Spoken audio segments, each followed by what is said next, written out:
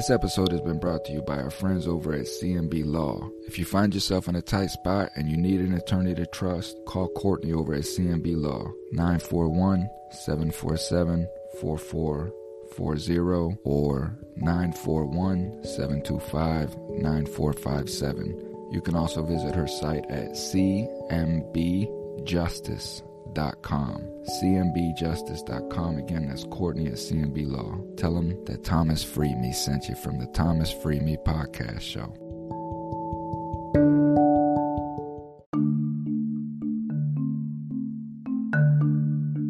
Hey everybody, I just want to take a moment to thank all my subscribers and listeners that dedicate a little bit of time just to hear what I got to say. Thank you so much, but the struggle is real and it continues. Please spread awareness and do your part by making sure that you are subscribed and liking each of the episodes that you listen to. Share my episodes and spread awareness of my channel and what it is that I'm doing. These little things right here is what helps me grow and helps sponsorship come my way, as I am a struggling ex-con. I appreciate the support, the love, and thank you so much for tuning in. More to come. Today's discussion, man, long time coming. I know the listeners have been waiting anxiously. You know, I got tied up in that play. That was an experience, Tanawa. That was a real experience for me, man. That was a lifelong experience. I'm going to do an episode on that. I just want to process a couple little more things and about that whole experience. Good turnout? Good turnout, man. It was a real good turnout. You know, we were all happy with what we did. There were mistakes, but I think in those mistakes, we kept it moving. I don't think the crowd really realized that there was mistakes, only us. And that's the outcome that you want, you know. It was good, man. It was an experience in so many different levels, which I'll break down. But so, you know, we had that, and you've been going through a tremendous lot the past couple weeks. So for the listener, both Tanawa and I greatly appreciate the patience on waiting on these things. We try our best to bring this to you. Of course, you know, by now we both are in tumultuous situations. So we do the best that we can to get these out to you, because we understand how important it is to get this message out and how important it is for, you know, the American citizen to understand and know the Constitution. So today we're getting into the Fifth Amendment, you know, and for the past week, I'm asking people, you know, do you know the Fifth Amendment? Do you know the Fifth Amendment? Well, that's the right to remain silent, right? The right to remain silent. This is all they know about the Fifth Amendment, partner. The right to remain silent. You know, we're gonna teach it, because this is 90% of the case that I'm bringing forward, and this is probably the most important amendment when it comes to criminal procedures and defending yourself. You have to know this, and the very first clause is probably the biggest item that's being used to pursue mass incarceration. I mean, this grand jury issue is massive. It's huge. It's what allows for the plea bargains to occur. It allows for arbitrary arrest. It allows for innocence to suffer. It is just it's a horrible practice to not have it. Well, to kick us off, no person shall be held to answer for a capital or otherwise infamous crime unless on a presentment or indictment of a grand jury, except in cases arising in the land or naval forces or in the militia when in actual service in time of war or public danger. Nor shall any person be subject for the same offense to be twice put in jeopardy of life or limb, nor shall be compelled in any criminal case to be a witness against himself, nor be deprived of life, liberty, or property without due process of law, nor shall private property be taken for public use without just compensation. Yeah, so there's 6 provisions within the Fifth Amendment, and they all have to do with the criminal procedures and process. So no one has ever been able to actually hammer down exactly what the due process is. You know, it just seems like every single court or every single chief justice that comes in, they change it. You know, they have a different impression of what it is. And so when people talk about due process, I don't think that anybody really understands what it is. So let me explain to you the process, okay? So our forefathers, when they were framing the Constitution, they were simple but wise men. And they weren't establishing complex principles or elaborate institutions that only men of rich or educated or noble statuses could understand. You see, they were simply trying to create a legal accounting system which adequately and fairly reconciled the debt owed to society. So if you decide to violate the law, you incur a debt to which you are charged and then called to account so you can pay the debt. Now, these are all very simple accounting terms. Now, the way the debt normally works is if I want to purchase something from a store, a bill will first be generated, which I sign and accept. Then my account is charged and I incur debt to which I then have to pay. This is a very simple method for transactions to which anyone can understand. However, if the store charges a person's account without billing them first, that is called fraud. You must always bill before a charge is generated. Now, how it applies to this case in the grand jury is that an indictment from a grand jury is called a bill. So absent an indictment, people are being charged fraudulently because they're not being billed first. Now, remember, this issue and this system is a debt-based system. So debt's economics, right? It's not race, it's economics, like I've been saying. So when we deal with economics, obviously, it's going to be an economic system, a reconcilement of debt. So, and debt is the basis for all enslavement. Remember, the roots of slavery have always been primarily economic. If you owe a debt to someone that you can't pay, you can sell yourself into slavery in order to settle that debt. Feasible alternative for debt management. So this whole system is built upon a debt-based system, which is an enslavement system. And so if you look at the historical underpinnings of the issue is absolutely 100% one that's attributed to the slavery institution and to business. So the reason why it's fraud is because, according to the Constitution, the people are the only ones that can create a tax, right? We didn't want to have, the king or the judges to be able to incur tax against the people. It has to be done by the people themselves. So all taxes have to come from the legislative branch, which is the people. So the legislative branch within the courtroom is represented by the jury, right? So absent the jury, the debt is coming from not the people, but rather from the executive branch or the judicial branch, which would be branches of government that are not authorized to be able to create a debt against society. So the debt has to come from the people. I mean, obviously, it's the people that would decide whether or not you have a debt that's owed to them, right? So that's the reason why it's fraudulent. And, people say it all the time. They say, why is it that these charges never go away? That once you're a criminal, you're always a criminal, and it's held over your head even when you pay it back, and you continue to pay it back over and over and over again throughout your life. Well, the reason why is because fraud can be proliferated in any manner. I mean, it can continually come up because guess what? It's not valid to begin with. Right. And so this whole debt-based system is a fraudulent system. The debt itself is actually fraudulent because it's being incurred improperly and incurred by a branch of government that's not legally constituted to be able to create that debt. So that's the most important thing we need to understand. Now, there's a couple concepts that I want to just clarify as we go into this. All right, and these are the ways that I explain these things so that we can all understand them very well. So the first was the actual due process, right? You must bill before you charge, before you pay or create the debt to which you then have to pay. Those are the four elements of the due process, and you have to have all four, and it's consistent with the way that you would have any transaction. So the second is that the citizens of the United States have the right to due process of the law because the judges in every state have the duty to ensure that those rights are provided, right? Mm-hmm. Now remember, the rights always derive from another's duty to act. Where there's not a duty, then there cannot be a right. So you don't actually have rights until someone else breaches their duty to act.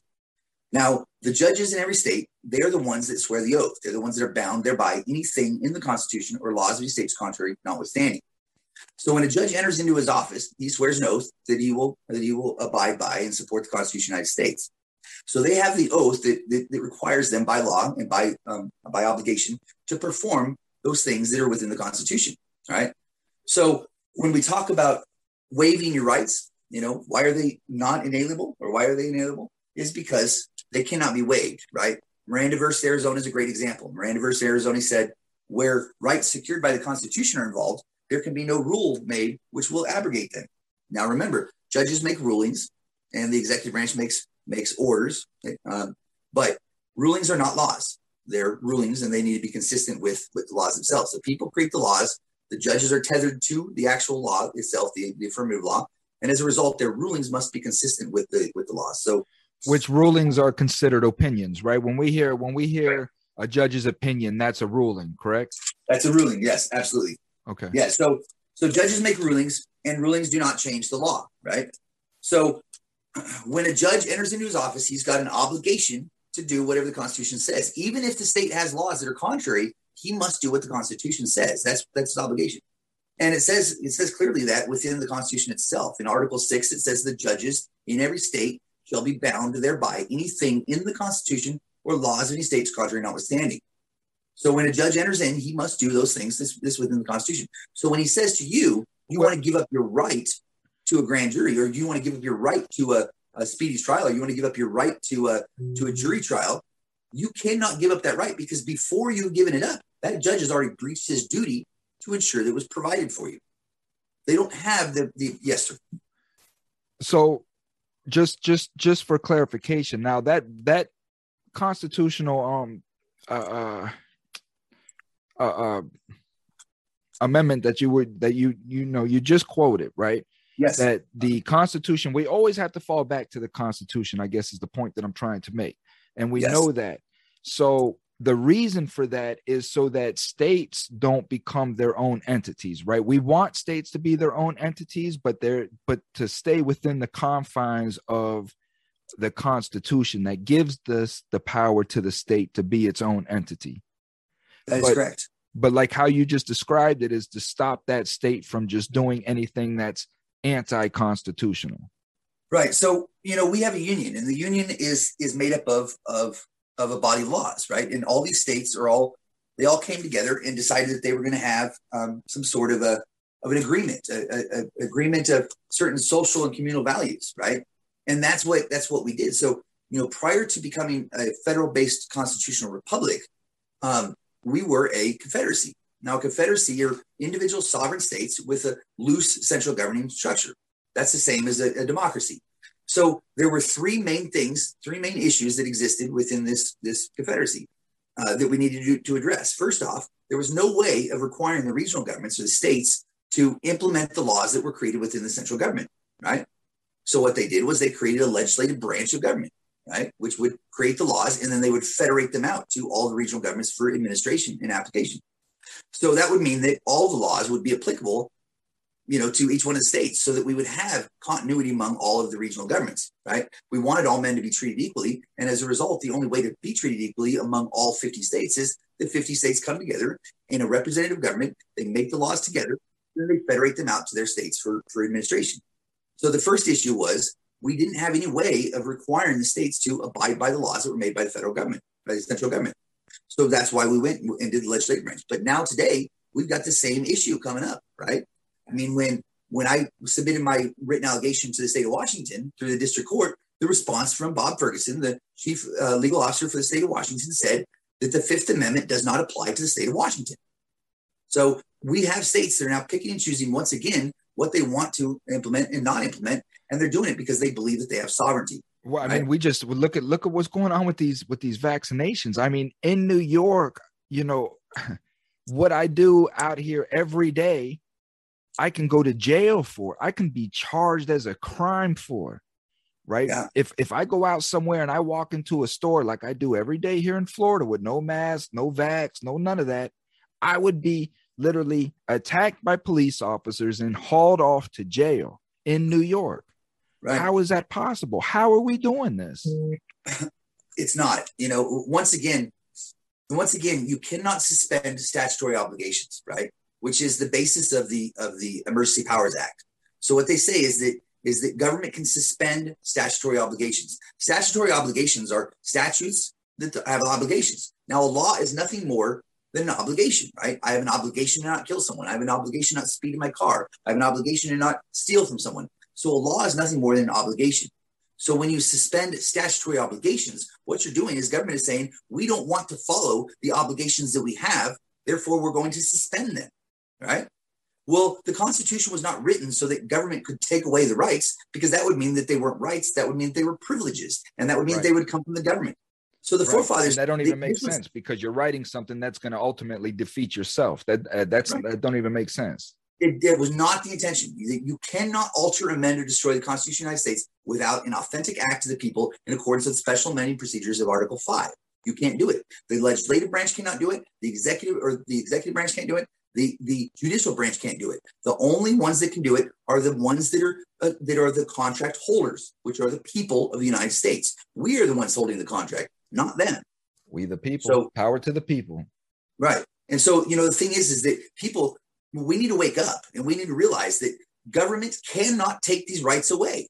They can't do it. They can't, because that would mean that our rights come under no disguise, them saying under wartime and all of this, right? Correct? Right. Because within the Constitution, for instance, in Article 1, it says that the writ of habeas corpus shall not be suspended. But then it goes, except for in times of war. So it says the privilege of writ of habeas corpus. So it recognized that the habeas corpus was a privilege and that it can't be suspended unless in this specific instance, right? That's the only right that's in there that says that anything can be suspended. And so obviously, by the forefathers writing that particular one into the Constitution, they were looking at these and saying, we don't want these ones suspended, but this one can be in certain instances. So if they would have written it in, to say freedom of speech can be suspended or freedom of religion can be suspended or these other ones, that would be one thing. But they didn't do it other than for this one instance. So that would be indication that they would have never intended for that to happen. They wouldn't exactly. Have. These were brilliant men. These were visionaries. If they wanted that in there, trust me, this wasn't no slip of the pen. If they wanted that in there, they would have put that in there. They were scared of the central government. I mean, that was their fear all along. It's not the people that they were concerned about. It's the government. And that's what we should be concerned about as well. Because Amen, as long brother. as we're afraid of them, they have the power. We can't fear them because they work for us. They're no different than us. And our rights, there's something that I've come to recognize here in the last few weeks, and that is that when the people are silent, we're giving our consent. We're allowing them to continue to do what they're doing, right? We give our consent by being silent, right? But on the flip side, if government is silent, you know what that means? That means that it's the indication of guilt, right? Because here's the thing. If I can say the things that I'm saying, if I can use my words and my freedom of speech to say the things that I'm saying some pretty rough things to a lot of people out there, picking a fight with a lot of different politicians. But the thing is that if I'm able to speak those words and they ignore me and they can't do anything about it, that means that they're guilty of it. Because if I were lying, they could come and they could take me. They could do all kinds of different things in order to get me to stop. They could do a slander suit. They could do a libel suit. They could arrest me. There's any number of different things that they could do if I were telling a lie. But if I'm telling the truth, then guess what? They can't do anything about it because there is no right to self-defense for a judge or a lawmaker, right? They don't have the right to self-defense. So if I speak those words are protected as long as they're the truth. And that's why the forefathers and all of the ancient philosophers, that's why they all said that the way to destroy a tyrant is through freedom of speech. It's our words. That's all we need to destroy them, as long as we're speaking the truth, right? As long as we're saying the accurate things. Our speech is protected. So, which is why it's so paramount again that I'm telling my American citizens, the people, like, tell the truth at all costs. Tell the truth. Don't be scared of your career. Don't be scared of repercussions. As and I know it's easier said than done, but we are in a time of where they are trying to alter reality. They're trying to rewrite history. They're trying to alter perception. They're trying to alter reality. And the only way out of this, like you said, is with words. And those words have to be absolute truth. Right. But as long as they're truth, then guess what? They can't do anything to stop it. They can't. And so when government is silent, that's their indication of guilt. And I've come to understand that the things I'm saying, they can't do anything about it because I'm telling the truth. And if they want that's the standard we're held to. Right. Yeah, absolutely. Silence is an admission of guilt. If I sit up on the stand and I don't answer these people's questions, what do you think they're going to find me guilty of? They're going to find me guilty. Right. So, we need to understand that our rights cannot be suspended in any instance, because if they could, then they would not be rights. They would be privileges. Government gives privileges the Constitution gives rights. So we have the rights, and that right is guaranteed. And if it's guaranteed, then a guarantee can only be a guarantee if it's guaranteed all the time. A guarantee can not only be guaranteed part of the time, or only guaranteed until the guarantee is needed, because that's not a guarantee, that's a lie. Guarantees are guaranteed all the time. They're not guaranteed in certain instances, and they cannot be suspended. So we need to understand that, right? And we just need to know that these things that are being said to us, these rights that are being deprived from us, they are not constitutional. Nobody has right. And so, if you were to read, the books on menticide or totalitarianism, you'd see that this is the exact process that they take to get to a totalitarianism state. It's the process is well known. What rights are being specifically attacked up under what we're talking about today? Like what we're talking about today. So under the Patriot Act, there's a number of rights within the Fifth Amendment. So the right to a speedy trial is thrown out. It's gone. You don't have the right to speedy trial because they're locking you up an indefinite period of time under COVID status, right? They have the grand juries being waived in a number of different states, and then it's being employed improperly across the entire nation, right? Where they don't allow the accused to be able to come in and confront the accusation. Agreed. That's not in accordance with the rules. Then the right to not self-incriminate, that certainly is being taken away through every single one of these plea bargain processes, and I'll explain that in a moment. And then the due process itself is being taken away because they're not following the proper process, because they don't understand what the process is. And then we talk about property as a result of property being taken without just compensation. Listen, I had every single thing stolen from me. Every single thing that I owned was taken from me by them by a swipe of a pen, right? They're taking property without just compensation. They're doing it all. Every single one of these are being violated right now. And they're being violated under this auspice of COVID, but they're being violated by a tyrant who is not listening to the will of the people and is doing what he wants to do, or the group is doing what they want to do. And, we were never supposed to be a democracy. I've said that a few times. We were always supposed to be a Republican form of government. That's exactly what the Constitution says. And I explained the reason why, but we are never supposed to be a democracy. But there are 4 stages of a democracy. The 4th is the final stage. Every single democracy in the history of the world has been destroyed into the 4th phase, which is the tyrant, which is the rule of the mob, the rule of the majority. They come in, they won't listen to the other party or the other group of people, and they just simply impose their will upon it. And it gets to the point where the people are oppressed, and they stand up and they say enough, and they take their country back. Every single democracy in the history of the world has been destroyed. And I was just talking to somebody about this the other day, man. It's this pendulum effect. It's just this huge pendulum that is just crashing back and forth, and it's just and for me, like we go from Clinton to Bush, and then we go from Bush to Obama, then we go from Obama to Trump, then we go from Trump to now Biden, and it's like this pendulum is just swinging more and more and being more damaging on each swing. Yeah. Well, I think that when we talk about mob rule, so what mob rule is or the reasons why democratic governments fail is because it is the small faction of states or individual states that are imposing their will upon the rest of the nation. So I think Thomas Jefferson said that federalism is not a single state or small faction of states imposing their will upon the nation, but instead acting as an aggregate, as an essential buffer between the central government and the people. That's the purpose of the states. And so when you have a state that imposes its will upon the rest of the nation, simply because they have a large number of people, such as California having 40 million people, right? Those 40 million people feel as though they've got a greater say in the political process. And so, what happens then is this 2-party political system that we have right now. You have both parties represented within the House and Senate. So when you have a large state such as California, then California is going to have more clout, and they're probably going to elect into office, the Speaker of the House, for instance. And that Speaker of the House is then going to have an agenda, and that agenda is going to be based upon whatever it is that she wants, and that's going to drive the actual agenda of each one of those Democrats. The pendulum, or Republicans that fall underneath them.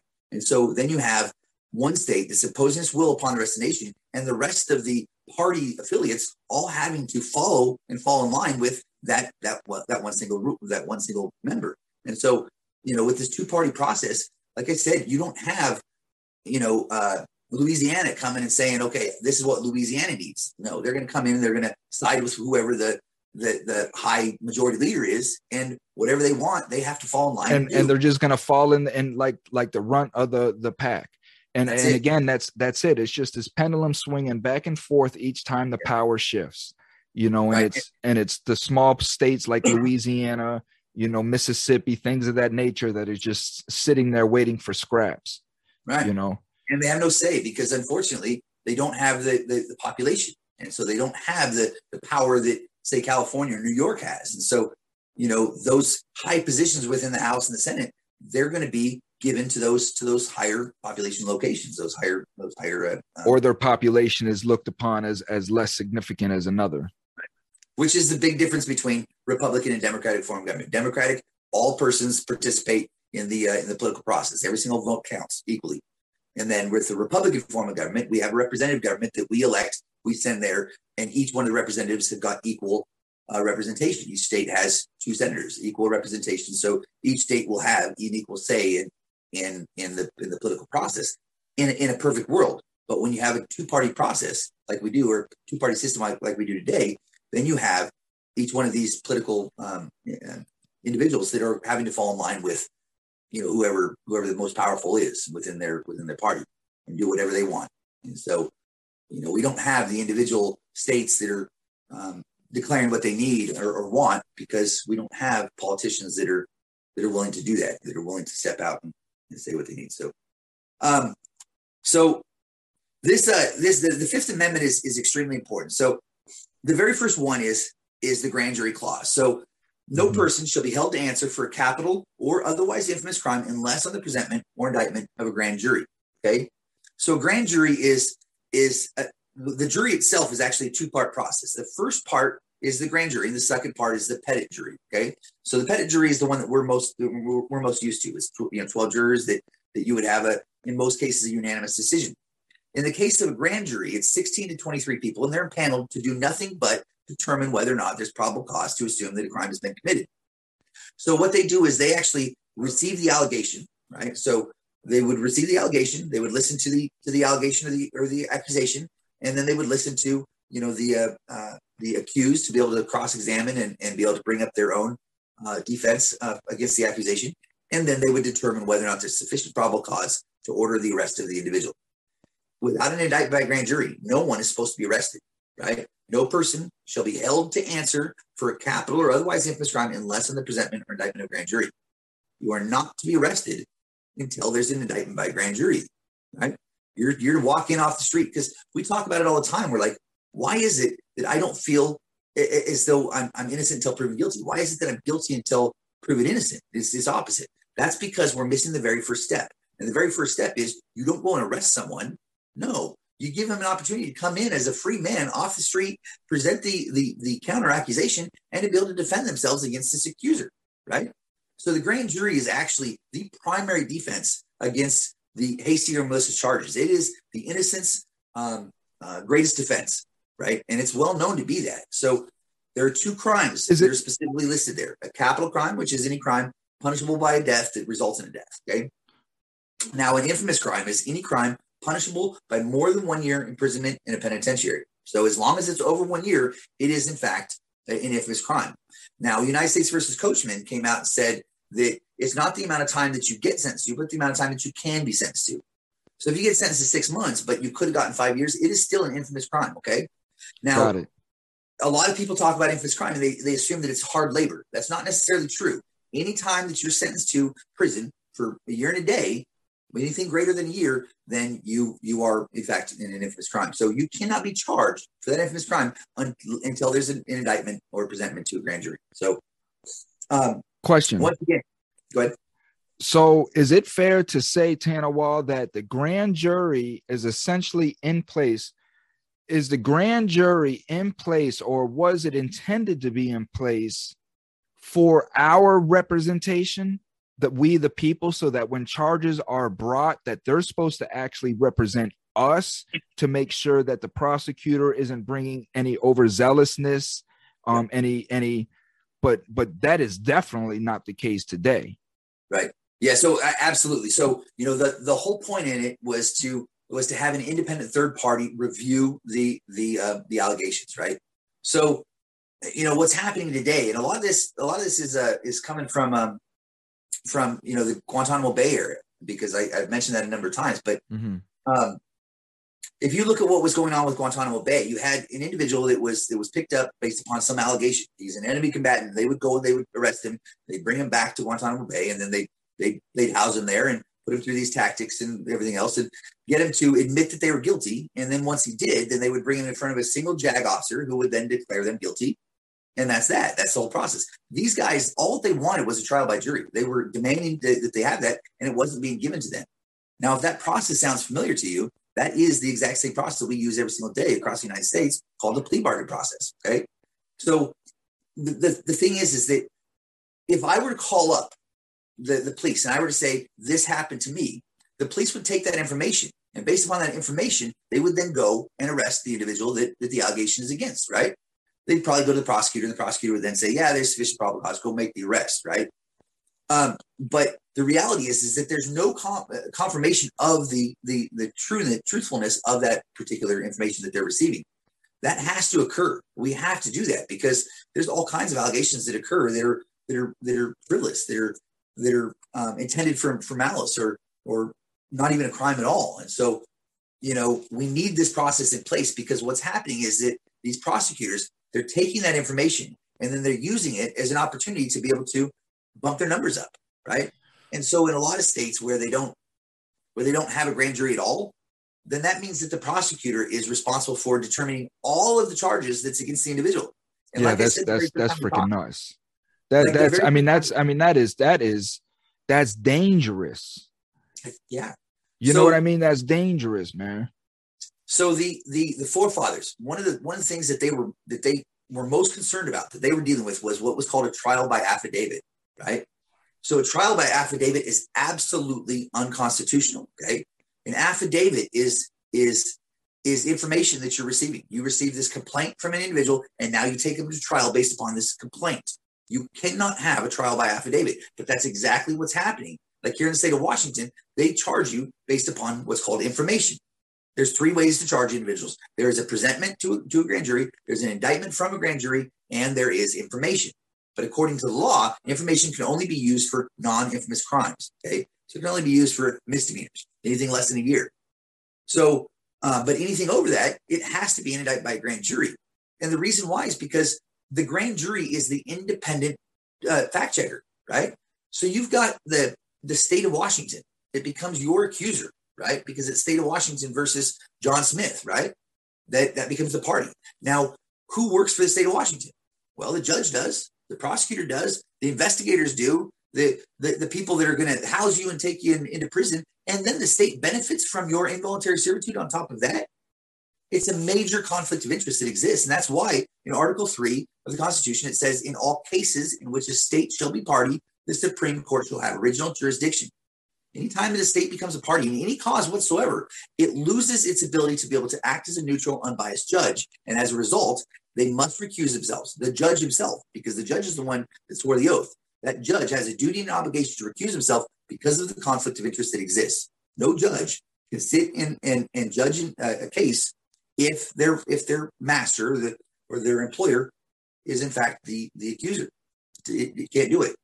And so, the Federalist Number 10, written by James Madison, what he said is, no man is allowed to be judge in his own cause, because his interest would no doubt bias his judgment and not improbably corrupt his integrity. With equal, nay, with greater reason, a body of men are unfit to be both judge and party at the same time. The state of Washington is made up of a body of men, right?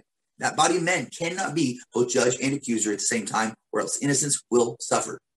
That prosecutor has an invested interest in winning the case because their employer has taken up the case as the party in it.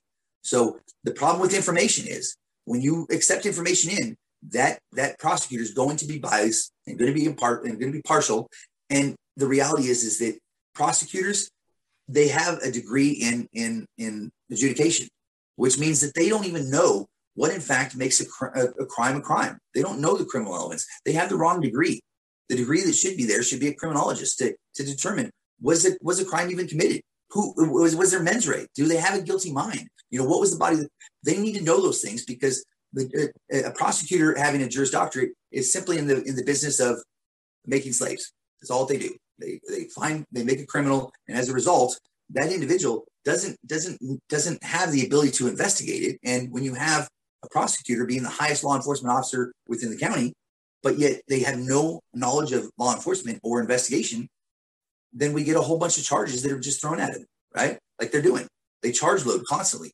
So you may have an assault 2 or assault 3, but they'll charge you with assault 1, and they'll charge you with assault 1 with a deadly weapon because you got a shoelace on, right? I mean, all kinds of just absurd things that they'll do in order to create the pressure to force you into pleading guilty to whatever it is that they want, right? The sheriff. And that's what they do. But if you had this independent fact checker, you had this neutral, unbiased third party, what would happen is that they would say, no, you're not going to charge for assault 1, and no, you're not going to charge for assault with a deadly weapon, because there's no probable cause for that. And they would actually come out with these specific charges that they feel as though would be applicable to this instance. And as a result of that, then you can go in and negotiate, and you can actually have the ability to negotiate it if you would want to negotiate. But the reality is that you can't negotiate when they come in with arbitrary charges. They can't. You can't charge load and do these things and be able to have any sort of advantage in the process. So they have all the advantage. To share something with you, the writer of the play that I was just in, come to find out, we had a talk back, Sunday evening with the writer and whatnot. And come to find out, he was a prosecutor. He was a prosecutor for 4 years. And of course, as soon as I heard that, like my Free Me podcast went into overdrive. Like, oh, okay, so you're a prosecutor, huh? Okay, well, how do you feel about prosecutorial misconduct? How do you feel about what's going on in America? And the look that this dude gave me. But what was more important, right, was his response. Okay. Because his response is the prosecutorial mindset that I'm trying to enlighten America about. Why our visionaries understood how a prosecutorial mindset works, and we were trying to block that as much as we could because of the power that the prosecutor wields. But his answer was exactly that. Prosecutors have the toughest job in the world. They have to decipher, these guys are heroes, essentially, is what he's saying, because we're the ones that are preventing the crime. It was just glorification to the extreme of the prosecutorial mindset.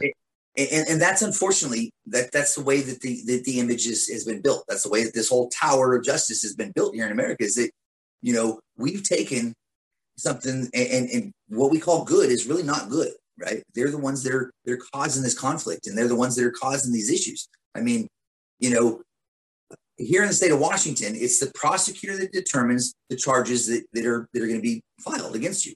It's not a neutral, unbiased third party. It's not a grand jury. So they receive the information, and the moment they receive the information, guess what? They become the attorney for this individual, right? They immediately take it on, and they're now this individual's attorney.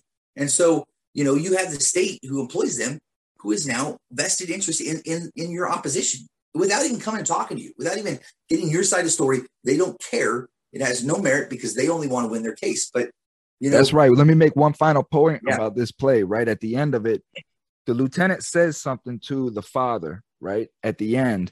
Again, another very, very relevant. And I think that this writer put that in there as a sense of, again, glorification on a prosecutor. Now that I know that he was a prosecutor, a lot of things make sense. But at the end, as the father is being let off in handcuffs, his quote is, you'll be hearing from my attorney. And the lieutenant says, and you'll be hearing from mine. Mine is the state, mine is the state prosecutor. Who's yours? And that in itself is, again, the power statement behind that. You know what I mean? That it's irrelevant who your attorney is. Mine is the prosecutor, the state. You know what I mean?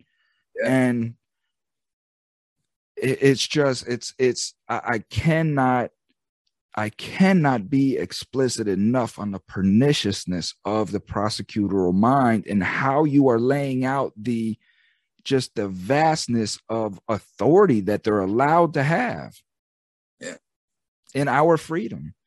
This is the root of the problems in America, is the prosecutor, is the amount of freedom that they have to do whatever they want to do. Right. Yeah. And you know, that's why the criminal procedure manual, it says right in it, it says that most prosecutors across the United States agree that as much as 15% of the people in prison are innocent, but that's an acceptable deviance because our system isn't perfect.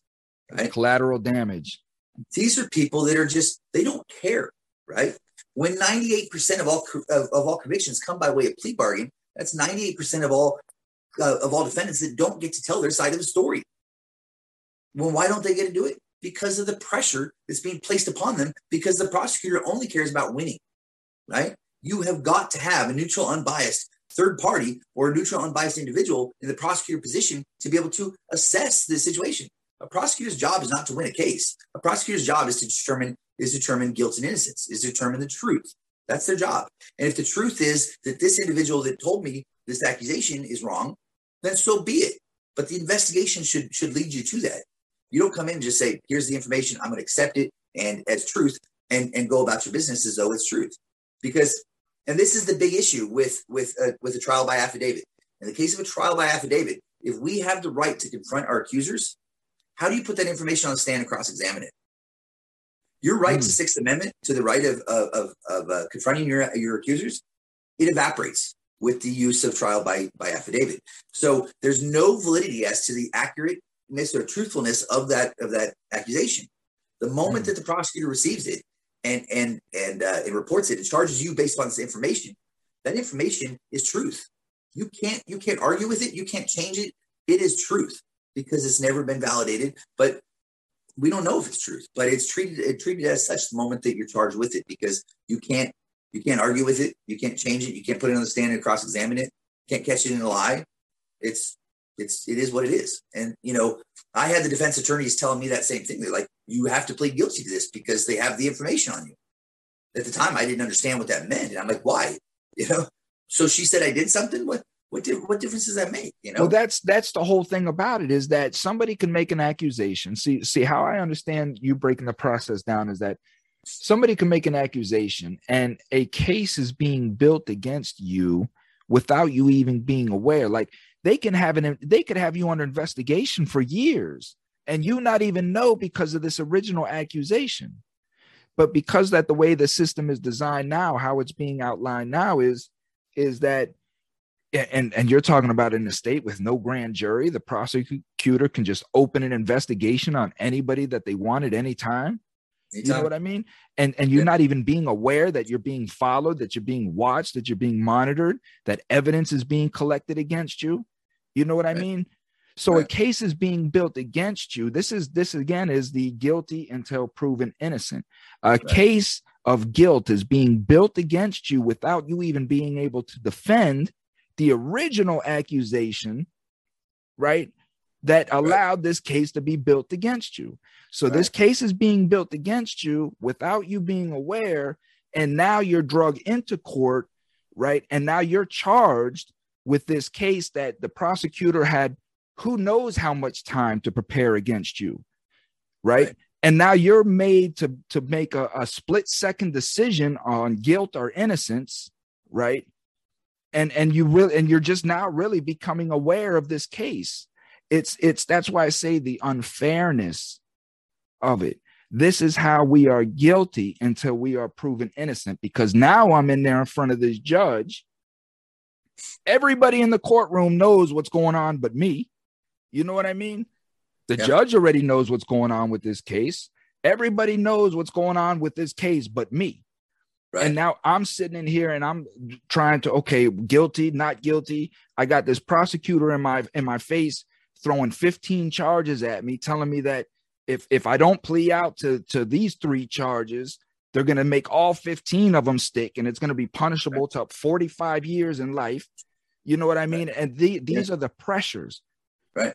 we're knocked off our square immediately, and we can never critically think because we're constantly bombarded with emotions and fear and all of these psychological games that they play from day one. Like I tell people, T, from the moment you come in contact with a government worker, you are under a psychological attack. From the moment, the way they walk up on you, the way they position around you, the way they talk to you, you are under psychological attack from start to finish with these people. Right. Yeah. It's an act of fear. That, that's the hard uniforms, it's the guns, it's all of that together is designed to create fear, and once you get into the system itself, we're talking post-traumatic stress that exists. I mean, I had it myself. I had no idea what it was until I went to prison, and, coming out of it, having to go back into a courtroom to start doing this litigation, it was scary, and I had it because the last time I was in the courtroom, I was taken off in handcuffs for doing nothing. My wife said that I didn't do anything. I mean, it was absolutely nuts. And so it's designed to be that way. It wants to create this fear because it wants to push the people to the outskirts. It wants to keep them in a subservient state of slavery. I mean, that's what slavery was always about. The slave owner would threaten, intimidate, and create fear in the slaves to keep them from rebelling or rising up. Right. So, the history is just going to repeat itself, and that's the same thing that's going on. But there's a couple issues with the grand jury, and they're all equal protection. So one, you mentioned that you're guilty until proven innocent. That's what's called an irrefutable presumption of guilt. Okay. And it's illegal. It's unconstitutional. Not only is it unconstitutional, but it's a violation of international human rights standards. And so an irrefutable presumption of guilt is the assumption that you're guilty based upon the mere fact of a charge. So simply being charged with an offense, if you're assumed to be guilty based upon that, then that would be an irrefutable presumption of guilt. Now, the thing is that these states that don't have a grand jury at all, they don't come and talk to you. They receive the information, they go and arrest you, they bring you in, and they're charged you with a crime. That is an irrefutable presumption of guilt because they've never confirmed the accusation. I'm assumed guilty the moment that they came and arrested because, they say people don't get arrested, right? Now, on those states that don't allow the individual in, it's the same thing that's happening. Because if you don't allow the accused to be able to come in and confront the accusation, it's no different than not having one at all. Because the only side of the story that gets told is the side the prosecutor wants to tell, right? So the prosecutor, once again, can do anything they want. They can push whatever because they can bring in information that's not even admissible in a trial, and so they can bring in hearsay evidence and present that, and there's not even anyone there to confront the accusation. The individual isn't, nor is the individual's attorney. So it's no different than not having one at all. And the icing on the cake is that their word carries more weight than yours because you are presumed to be guilty. Right. And so once again, if they receive this information from the accuser and then they present it to the grand jury, but the accuser is not able to confront that information, whatever that accuser says is truth. That grand jury accepts it as truth and it becomes truth. And you can't counter truth. It could be nothing but a fraudulent lie. But the reality is it doesn't show that. It doesn't become that because there's no opportunity for the accused to be able to confront those accusations. And so the whole process is wrong. But it's wrong because of this case from 1833, Barron versus Baltimore, and the grand jury's never been required to apply to states. And so, once again, though, the states cannot alter, amend, or destroy the Constitution of the United States. The states cannot substitute their own alternative legislation for the provisions guarantees the Constitution. That would be unconstitutional. That's why the judges in every state are bound thereby anything in the Constitution or laws of any states contrary notwithstanding. It doesn't matter what the state of Washington says. The state of Washington can say, we don't do this, but that judge is bound by obligation and oath to do it anyway. It's their job.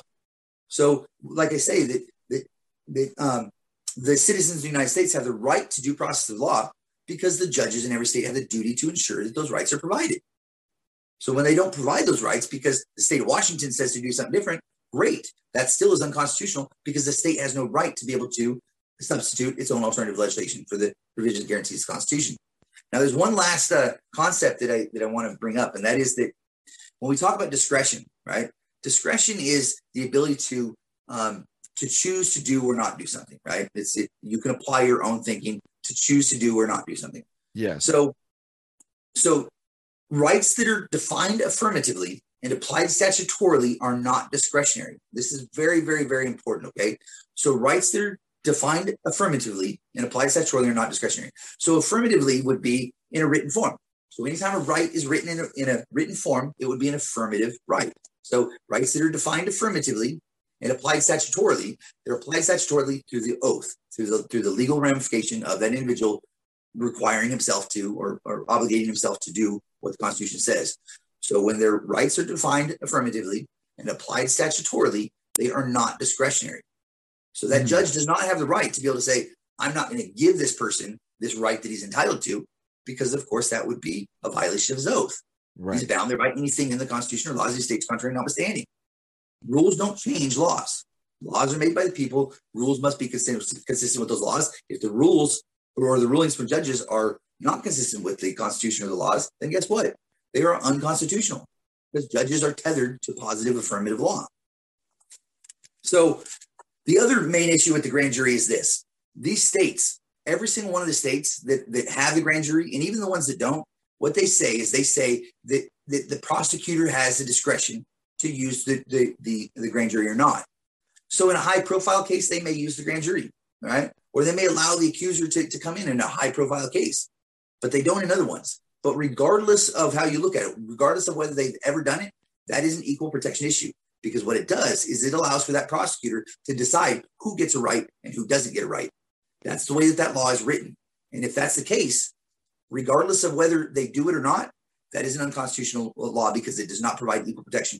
Every single citizen must be treated equally because, according to John Locke and Rousseau, in order for laws to be legitimate, they must be considered just and equal. If they are not just and equal, they are not a legitimate law. So any law that says that the prosecutor has the ability to apply discretion, which is the State versus Bradley, I think it is, that allows for the absence of the grand jury. It says that prosecutors are able to charge by information or indictment as required by law, I think is basically what it says.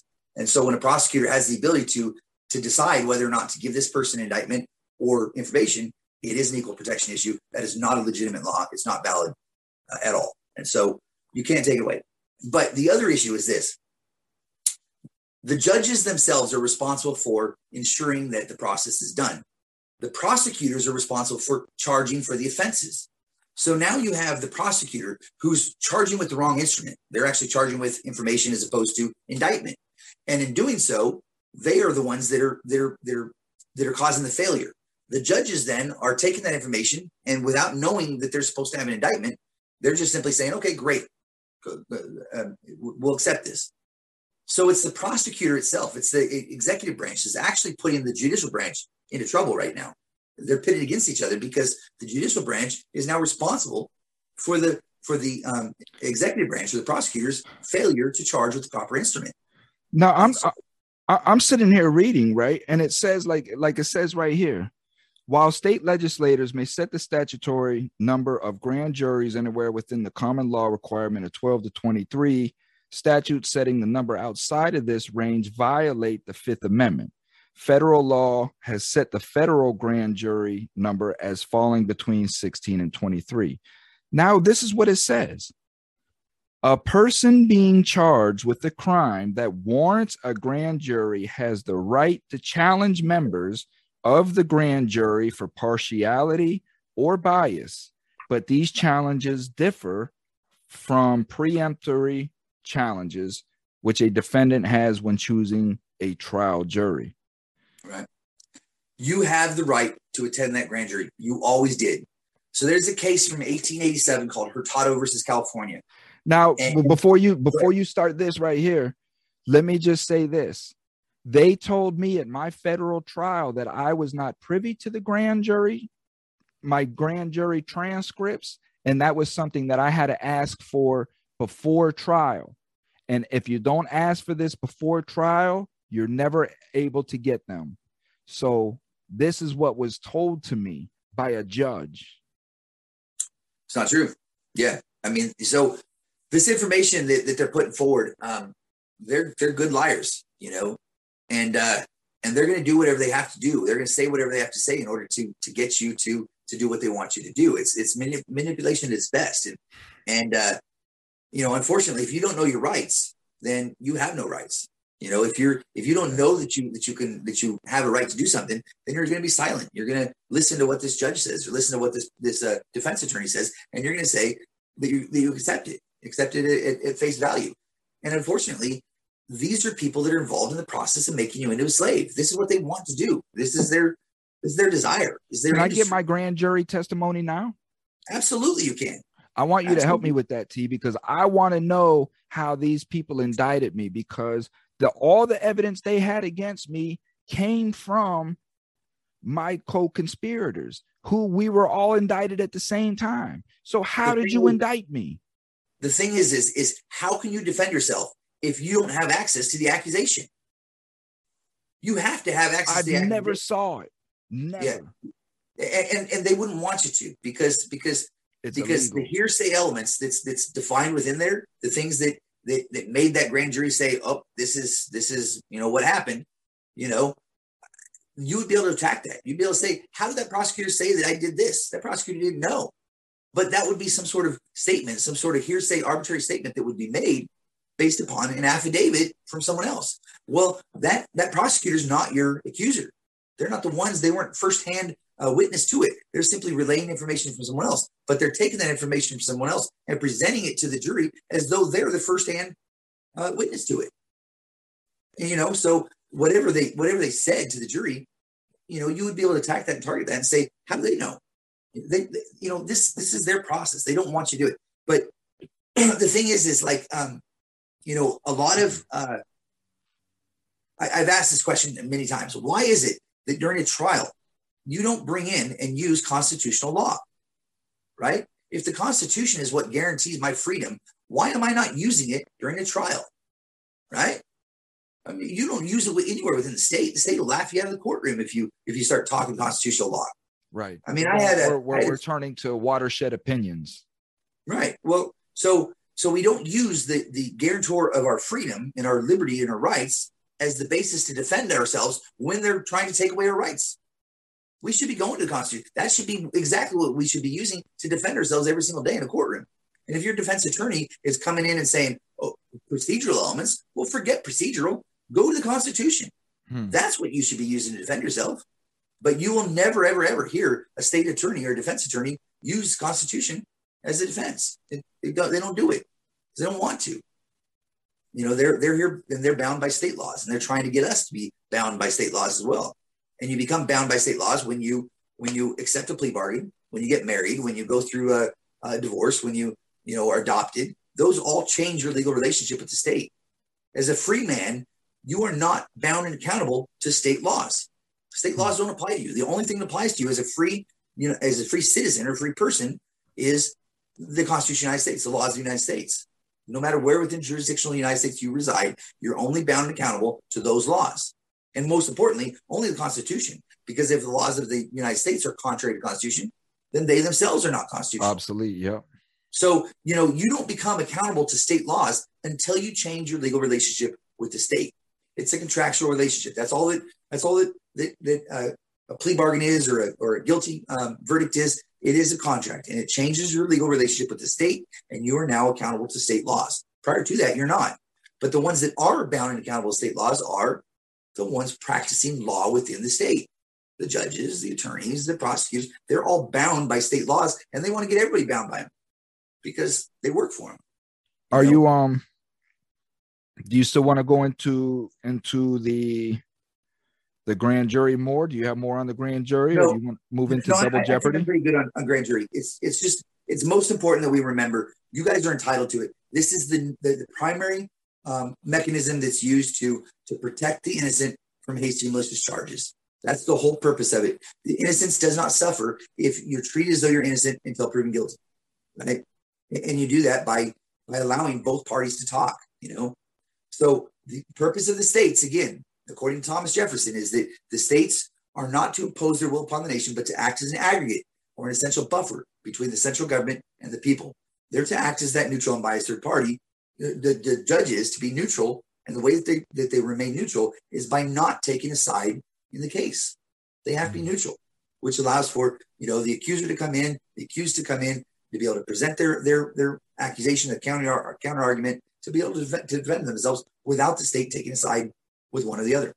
So the states can't do that. And so when they do, according to the Constitution, they no longer have personal jurisdiction. It is now the exclusive duty, responsibility of the United States Supreme Court to adjudicate that offense anytime a state has become party.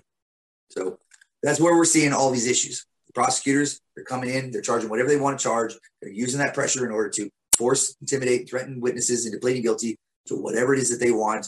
There's no validation of the accusation, and your Sixth Amendment right to be able to confront your accuser evaporates because you cannot put information on the stand and cross-examine it. This was precisely the greatest fear that the forefathers had when they were building our Constitution and our laws, is a trial by affidavit, the ability to bring arbitrary charges against an innocent person simply because they don't like you or they don't like what you have to say. Yeah. Do you are you okay, or do you want to take a quick 5-minute break, recollect, move into double jeopardy? Could we move into take a break, please? Let me go grab another cup of coffee. So, or however your format is. I definitely want to hit number 3. So 1 and 3, which are self-incrimination clause and grand jury, those are the two biggest ones that I want to hit within. Those are the ones that apply to the case. That those are the greatest mechanisms that are dealing with the plea bargain issue.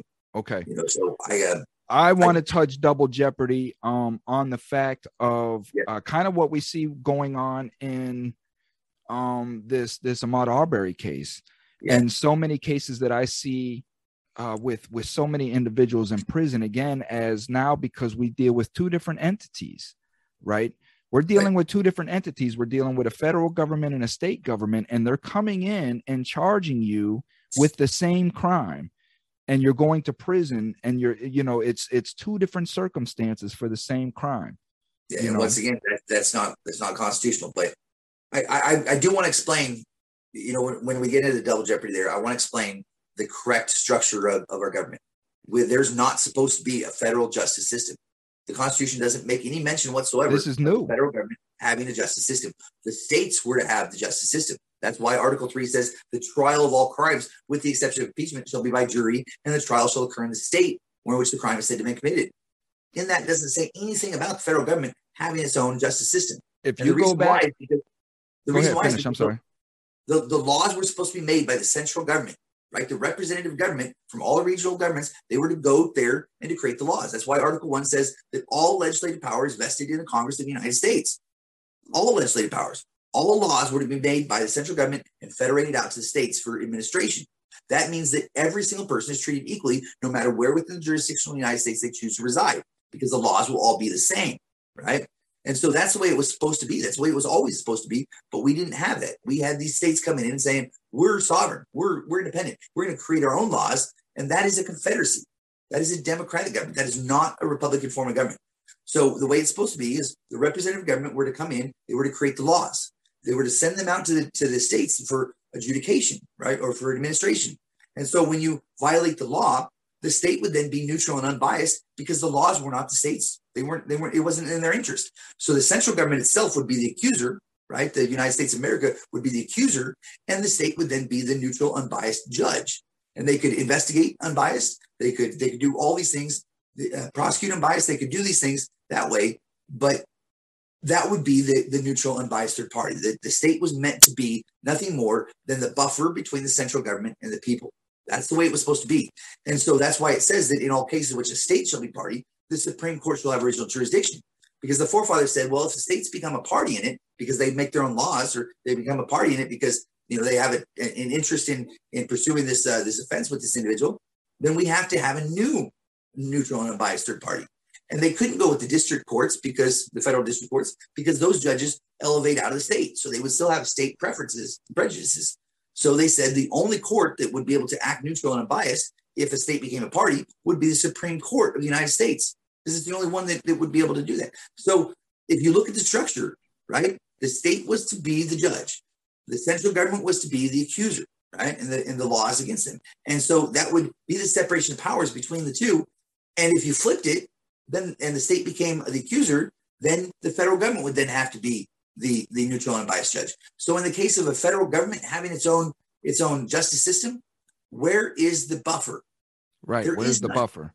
Where's the And buffer? when you Because go the back buffer, and you research, when you go back and you research federal cases prior to mafioso, right, and Giuliani and everything that was going on back then, prior to that, all cases that you find in the feds is all maritime. It's all naval. It has yeah, nothing to do with land. It has nothing to do with crime. It's just maritime law.